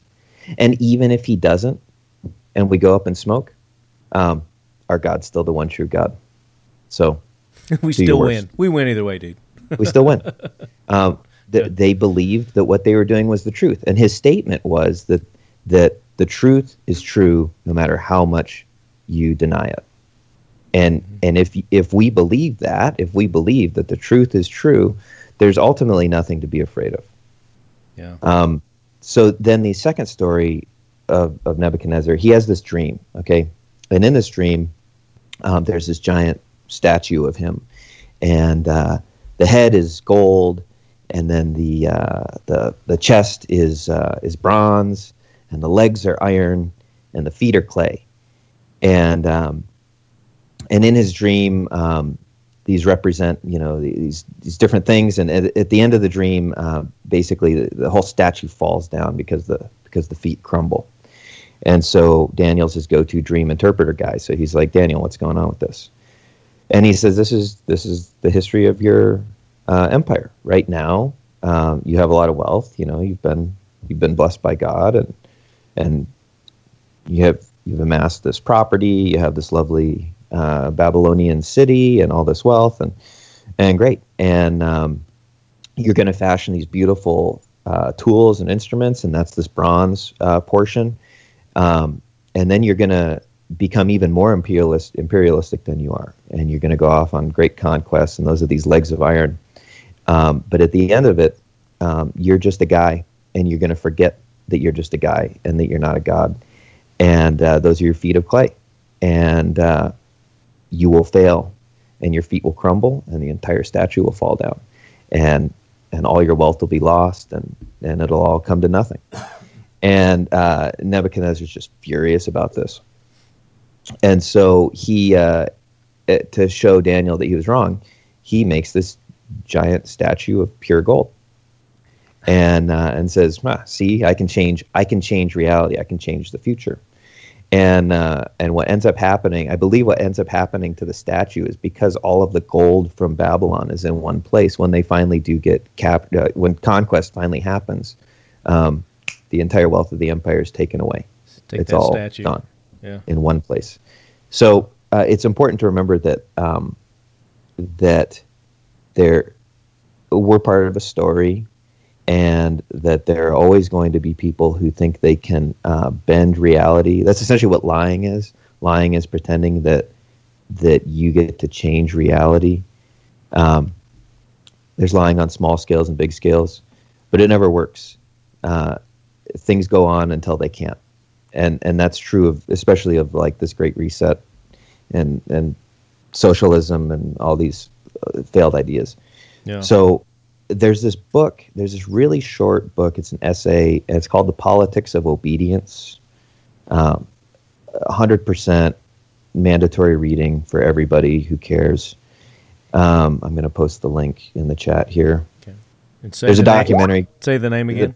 The Politics of Obedience is the name of the essay. And the subtitle is The Discourse of Voluntary Servitude. And it's by this French guy, Etienne de la Boétie. I can't speak French, but yeah. You're from Canada and you can't speak French? Come on. No, I'm not from Canada. I'm from Alaska. You live in Canada, yeah. Yes. Anyway, worth checking out. But at the end of the essay, there's this paragraph, and I'm going to read it off to you. And it's very important. So he says, "Resolve to serve no more, and you are at once freed. I do not ask that you place hands upon the tyrant to topple him over, but that you simply support him no longer. Then you will behold him like a great colossus whose pedestal has been pulled away, fall of his own weight, and break in pieces." That goes back to what you said earlier about the politicians and their craving for attention. Quit giving them the attention, then they'll crumble. Quit giving them the attention. Quit giving them the power of your fear. And it's the Nebuchadnezzar story. It's not a new story. I'll give one little example, then I'm done. When all of this stuff started going down, I got really afraid that my supply chain was going to get pinched, and that I was going to be out of a job. And so I ordered a bunch of stuff. I bought all the stock I needed to continue building stuff through the pandemic, which it's painful to call it that because it doesn't actually appear to be one. Yeah. But I kept building stuff. And when I was thinking about poor little old me. I hope I can scrape enough crumbs together to keep putting together the product I need to sell to my customer who sells it to consumers. And when I given some time and more conversations with my suppliers were hoping that I would continue building the thing I do, because they need me to buy stuff from them, and we need each other's exchange to keep going. And if either me or my suppliers or my customer had gotten so afraid that we just said, you know what, I'm just going to pull all my cash out of the bank and go off to my cabin in the woods, it would have broken the livelihood of all of us. And so it's our own sort of will. Everyone on my supply chain was fantastic. Nobody shut down or wet their pants over this thing. Our will to continue doing what we feel is the highest value use of our time ended up with creating a chain of mutual support all the way from raw materials to finished goods, so our customers could continue buying things that they feel improve their lives. And so I think the biggest thing that everybody can do is be relentless. If you bag it, like, you're part of this big network of people, you don't even understand how it works. And to the extent that you can be convinced that you're not important and that you're just going to, you're just going to cash out and run away, it has negative impacts. It will cause a need for things like UBI. It will cause a need for things like, giant government bailouts. To the extent that you can't keep your food bank full in your city, it'll cause a need for federal aid, and like, oh, we need FEMA to ship in We're food. already seeing this. It's already had that effect. Right. Yes. And they're trying to go round 2 now. And it works to the extent that we get afraid enough that we think that we're not the ones who prevent it from happening. Exactly. And engagement in your livelihood and the things you're skilled at and with your community is the antidote to it. And there's nothing that that authoritarians fear more than people who will take care of each other. So that's, I don't have anything to say beyond that. Yeah, very well said. It's dangerous. It's dangerous to be right in matters on which the established authorities are wrong, but you still have to prove it to them and show them that they're wrong. Yep. Well, and I think one of the biggest lies of this whole thing is the idea that there are essential workers. The guys that bring me my steel are essential workers. If my guys don't bring me steel, I can't pay my guys. If you clean the toilets at a place, you're keeping people from getting sick. If nobody cleans the toilets, everybody's going to get sick and it's going to be gross. The only non-essential workers that I can think of are those in the media right now and to a certain degree in government. Obviously a big degree in government. Huge degree. Yeah. But you've got the firefighters, you've got the EMS workers. I don't consider them government. I'm talking your politicians. Right. And so, I think that I agree 100% with what David is saying, and I'm just trying to double down on it, that the idea that anybody is non-essential is it's just an evil idea. Yeah. And the fact that we let them dictate who's essential and who's not essential is ludicrous. It's absolutely absurd. It's just another another element of dehumanizing populations. Mm-hmm. Really, this goes back to what we were talking about before with assigning value. Like, who assigns value? Well, and everybody does, right? When they spend $1, they're assigning value. Well, and if you have a job, that means somebody thinks it's worthwhile to give you $1 to do that thing. And very few people spend money on stuff that they find completely unimportant, especially right now. And to those who have the extra cash to spread around, bless you. People need it. But by and large, people are buying what they need right now. And maybe this, one thing that we haven't done is explicitly tie the link back to the United States. And one of the mottos of the Biden-Harris campaign was "Build Back Better." And that should raise the hairs on everybody's neck whenever anybody says that after this episode. If you ever hear somebody say "Build Back Better," that is the Great Reset. If you hear the Green New Deal, That's the Great Reset. Do you guys have some other keywords that are getting mixed in? I know Jay had a couple that clean energy. Yeah. Clean energy. Well, I mean, there's a group of words that have been added to our lexicon at least over the last 10 years. Let's cap it at 10 to make it simple.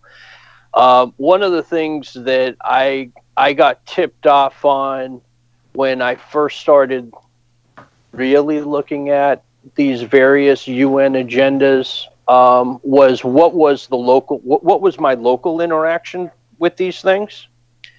And because I have some connections to local government, I started asking some questions to some city managers. And I said, if I say to the words sustainability to you, do you have an office of sustainability? Oh yeah, that's a new thing that we got got mandated to us, and now we have all these new protocols that we have to unroll, and it goes to our human resources department so that we can all get on board with this new sustainability policy.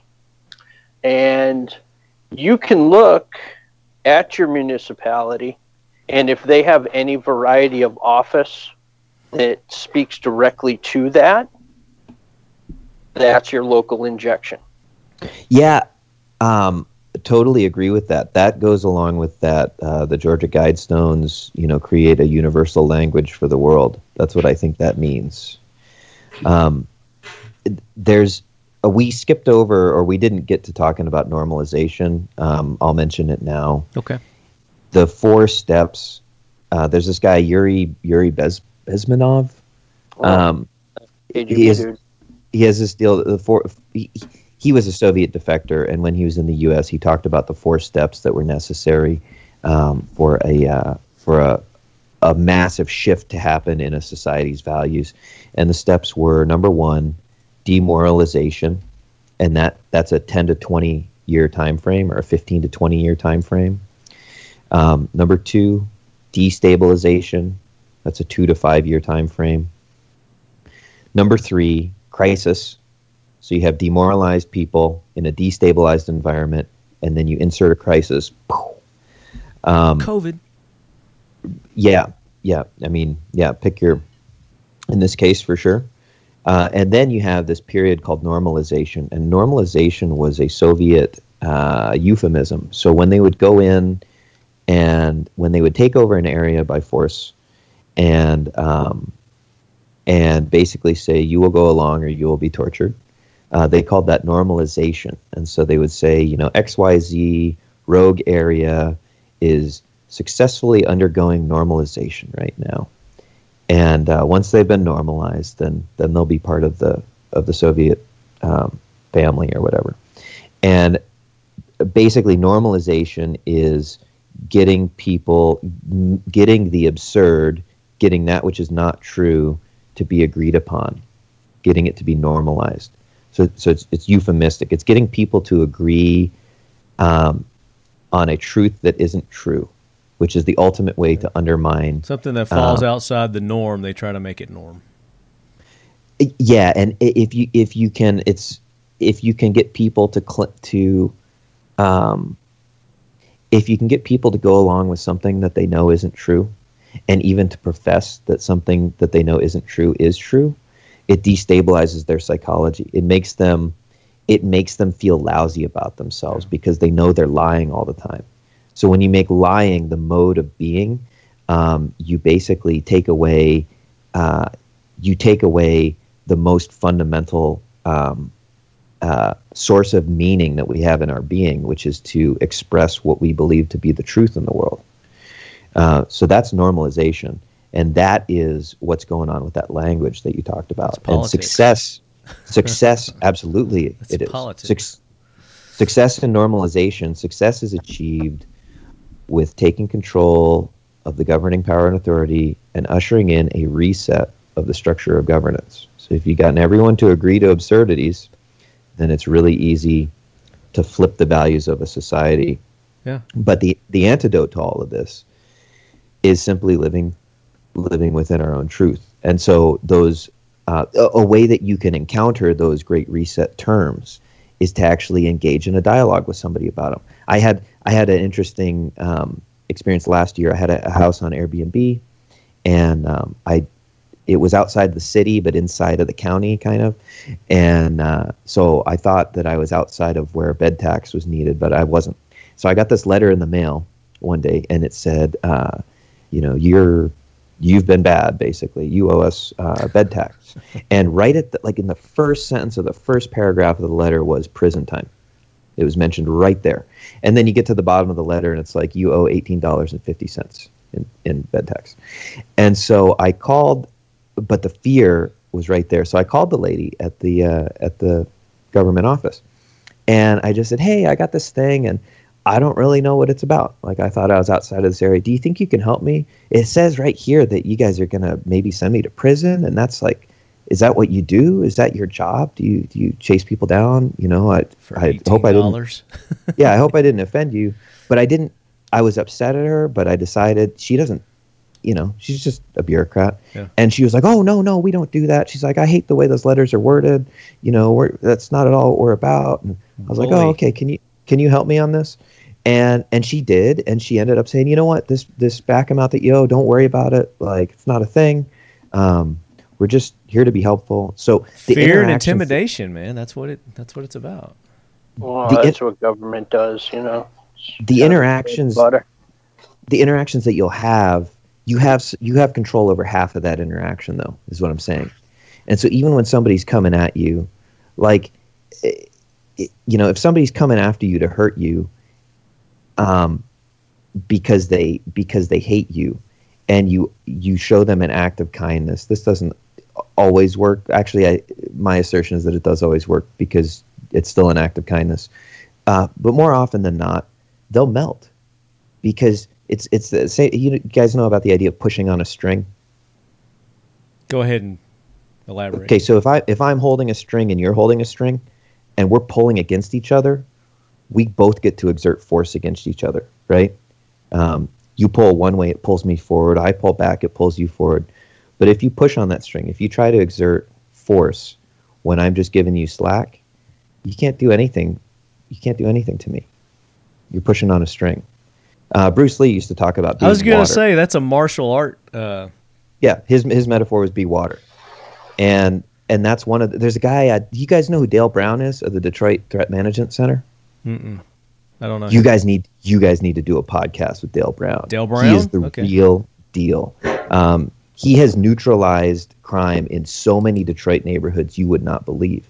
And his primary technique is to engage the threat before anything bad has even happened, and engage them with open arms, saying, we're here, this is a dangerous neighborhood, we're here to protect you, we're going to help escort you through here, we'll shine some light here because it's dark. And he said, whenever, like, you guys need to talk to him. But when there's somebody who comes in to do something wrong, and they're engaged with open arms and like, we're here to keep you safe, this is a dangerous neighborhood, they flee from that. They flee from it. Yeah. And so that's a similar idea. It's pushing on a string. If you can make the introduction, I'd love to have him on.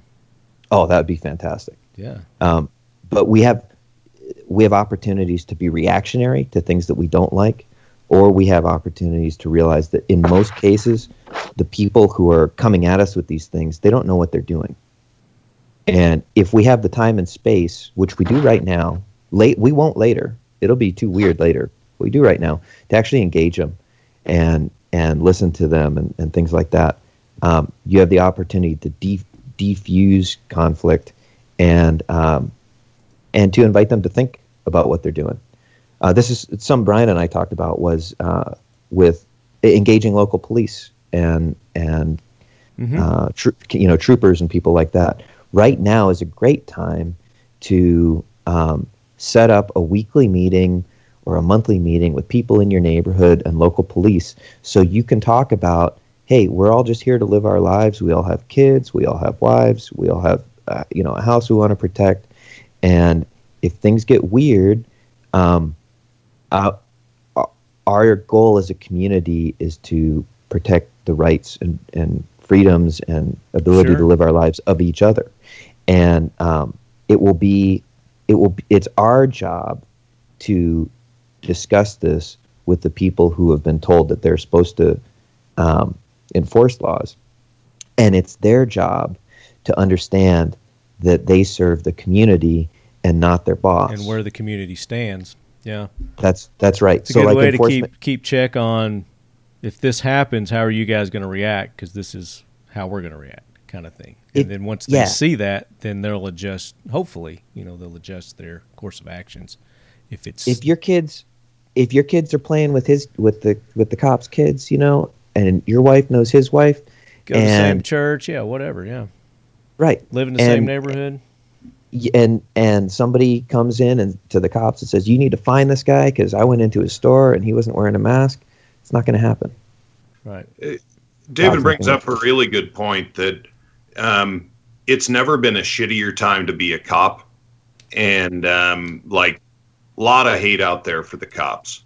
And it's never been a shittier time to be in government if you're in local or state government. There is no upside if you're not a psychopath. Like Bill de Blasio, I think, is loving this right now.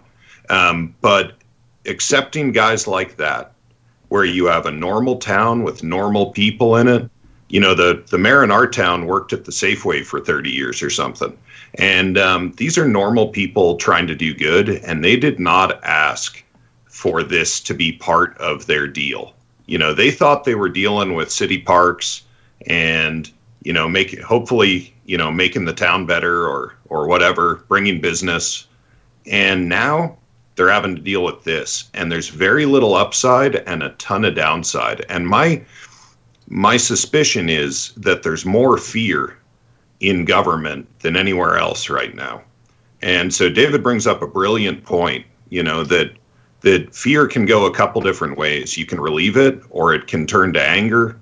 There's a it's sort of the definition of a crisis is a point where things can go a couple different ways.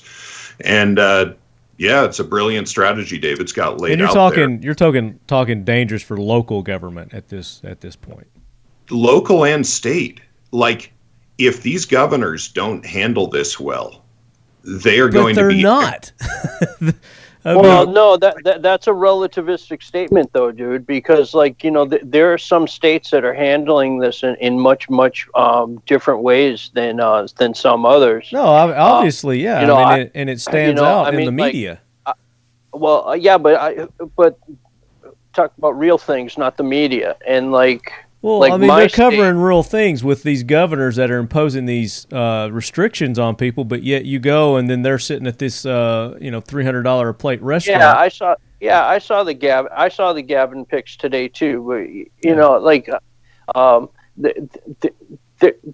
are some very real insurgencies that are occurring in this country right now. There are also some very real counterinsurgencies that are building. With that, though, before I lose this point, man. No, I think you were talking about, I'll jog you, Jay, like Ron DeSantis, and I forget the name of the governor of Texas. Those guys are doing some very different things. Right. Abbott and Captain Ron, right, are I like to refer to him as Captain Ron. You know what I mean? Yeah. I'd hang out with him. I'd hang out with my governor, right? You have, my governor. You have Texas governor. You've got Tennessee's governor. Ours is a good governor. Maybe, he's doing good stuff. Maybe that's what I hear. I don't hear very many complaints about y'all Tennesseans, except for about you Tennesseans. But it's very, very relative as to how your community is responding. Okay, so we, here in Florida, it's Florida, man. So we have a high potential for random violence. However, everything's been very, very cool, while other portions of the country have been making every feasible attempt to create anarchy, right? and largely, fail because they even suck at that, right? Because they fail to commit to their violence. Like, they won't own their violence, which is ultimately a good thing, because then more motivated people who are comfortable with violence would be forced to interact with them to protect their good shit. And then, you have this negative circular causation that just makes it a fucking huge shit show. However, the threat of violence is always there, right? And this community building that we're talking about, right? I'm good friends with the 5-0 that live on my street for exactly the reasons that David pointed out. My daughter happens to play with his daughter because they're in the same grade. They're not in the same class, but they're in the same grade. And we've spoken about this in other podcasts. I have gone out of my way, after living in this neighborhood for a few years, that during these trying times, I want to know who the people are in my neighborhood. I got very Mr. Rogers around here, and I want to know who's cool, who's not cool, who's a threat, and what level of threat do they actually pose. And almost a year into this experience, I have actually measured a very low threat on my street, and I have a couple people that are like, actors that may or may not act out. But I've done my work, right? I've done my area study. My area study is complete for my street anyways. Yeah. But that's 100 homes. So, and we've talked about that, like you said, in other podcasts. So definitely it is important, especially in these times, but anytime, you want to know, who you're living by. So, I mean, that's a very good point. And take it to the next step, like David had said. And, we were going to do a show on this too, but I'm glad you brought it up, David. But get to know your local authorities, and even, like Brian said, your local government officials too, not just your law enforcement. It goes a very long way. And then, you kind of get the gold star with what David's talking about, and parallels our mutual friend Yeager's idea of that you'll have way more chances to be a hero by saving somebody's life than taking it. And these deaths of despair are a real thing. And, David's been doing some really great work over in Canada there, and I assume in Alaska as well, with working with folks with addiction. And, drug and alcohol use is just through the roof now. And so people that were doing okay are not doing okay now. Mm-mm. And, talk about a wonderful thing if you get a chance to intervene and make a positive difference in somebody's life who's not doing so well.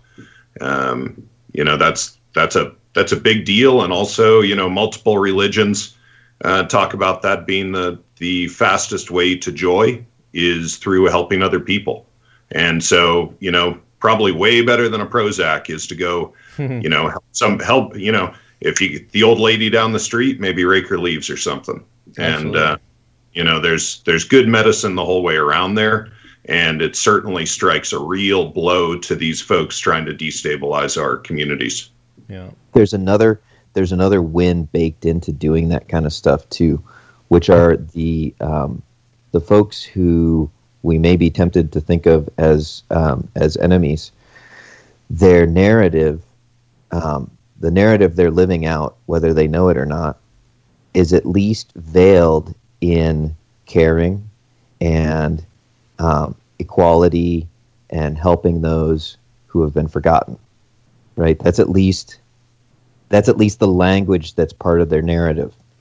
And if you as an individual, or you and your wife, or you and your family are going and meeting the people in need and actually working with them, and you encounter, an SJW or a cancel culture person or a Biden-Harris voter or something in your neighborhood, and they start giving you this rap, you can say, my wife and I actually know this couple, and we go and have dinner with them once a week. and they're having a real hard time, or we go, serve at the soup kitchen or whatever. Would you like to come with us and be part of the change instead of just be talking about it? And if they say no, then they don't get to bring up their narrative with you anymore. You're done with it. Yeah. Exactly. And if they say yes, the experience that they'll have is they'll realize that the problems in their society can't be solved with laws and doling out money. They'll realize it's way more complicated than that. So if you're engaged with those folks, if you're engaged with the people who are struggling in your community, you can invite people from the so-called political left to join you in making society better. And I think most of them are well-meaning and would come with you and go, whoa, this problem is way more complex than I thought. Absolutely. Yeah, that's a great point. And I think that's a good point for us to end on, because it goes great with this quote that I'm going to say right here. And it's from Archbishop Viggiano, if I said his name right. I don't speak Italian, but he made this quote the other day. It says, "This great reset is destined to fail because those who planned it do not understand that there are still people ready to take to the streets to defend their rights, to protect their loved ones, to give a future to their children and their grandchildren." And just like you said, that extends out to our neighbors, our friends as well. As we see that this lockdown, these quarantines are doing more harm than good, we got to get out there and we have to be active. We have to be social. Of course, there are some people, Brian mentioned in the last episode, elderly, people who have pre-existing conditions. You still, just like you would if you had a cold or a flu, you would do that anyway. You would take the proper steps to ensure against that. But Thanksgiving is coming up. Christmas is coming up. The big holidays, this is the highest historically every year of suicide rates. Imagine what they're going to be this year if people cannot socialize with one another, with their loved ones. You can't do that. You have to visit your loved ones. You have to visit your families. You have to still press on and take part in these gatherings. Otherwise, we're gonna. What was that stone? 500 million citizens in the world. We're gonna slowly dwindle down to that. So we don't want that to happen. But David, it's been a pleasure having you on. Thank you so much for taking the time, and I learned a lot, man. Brian, you were right. This cat knows his stuff, man. He's as close as we get to a Renaissance man that I've met, and it's been a real honor getting to talk with him over these last few years. Thank you guys for the. It was actually one that brought me into voluntarism when we first met. He gave me The Market for Liberty, and another classic book by the Tannehills, and that kicked off my. I was scratching around looking for liberty, and he was my guide, which obviously was most of the stuff that I've said on these Liberty series I got from him. So he's the teacher. David, where can our listeners go and learn more about you and listen to your radio show? And do you have social media and things like that? Where can they start following you? The radio show would be a good place to go. It's go to YouTube and look for Patriots Lament, Patriots Lament Radio. All the shows are up there. It's on Apple Podcasts, Spotify, RSS.com. All the major podcasting apps. All the major ones. It's a local kind of rambly call-in show, but it's fun. And as far as resources go, I don't have social media. I try to keep my life to people I know in person these days. But if people want to read stuff, the two places I would recommend they go would be targetliberty.com. My friend Robert Wenzel runs that site. Cool. It is fantastic. And then the other one would be Mises.org, the Mises Institute. And Jeff Deist, the director of the Mises Institute, has done some amazing presentations and written some amazing essays this year. So those would be resources I would recommend for people. Okay, very good.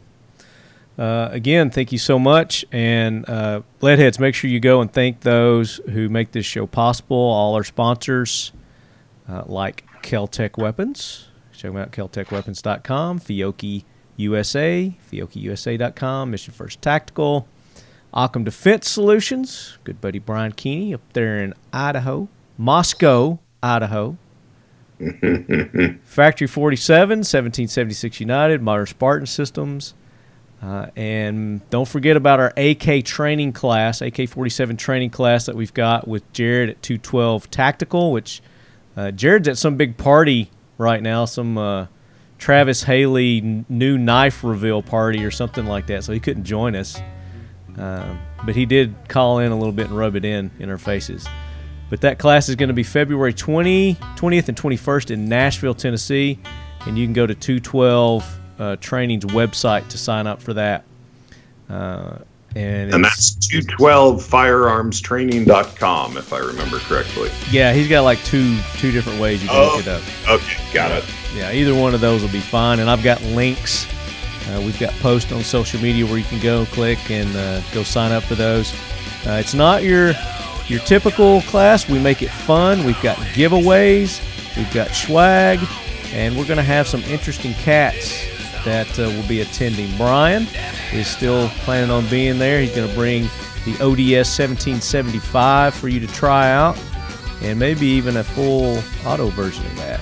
Yeah, and we'll be doing, I don't know if we'll do it at a lunch hour or what, but we'll be doing an armorer's class within the class as well. So I'll be showing you guys the basics of fitting fire control groups and general care and feeding of the action on a 17 or on any AKM. And if you got a 1775, of course, to work on that too. Yeah, it's going to be awesome. It's going to be a great class course, and then all the extras that we throw in. That's what you get with a talking lead training course.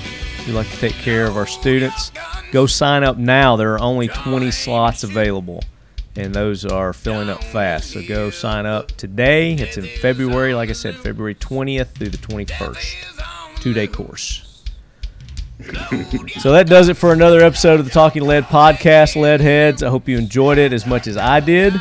And make sure you go show David a big thanks and appreciation for being on the show. Go listen to his radio show. And apparently you can call in and talk to him. So maybe you'll get lucky enough to talk to him on his radio show. But until then, as always, Leadheads, keep your loved ones close. And your ODS 1775 closer. And any faith but submission. And your love of enemies at the forefront of your mind. Look at Indeed. Darcy.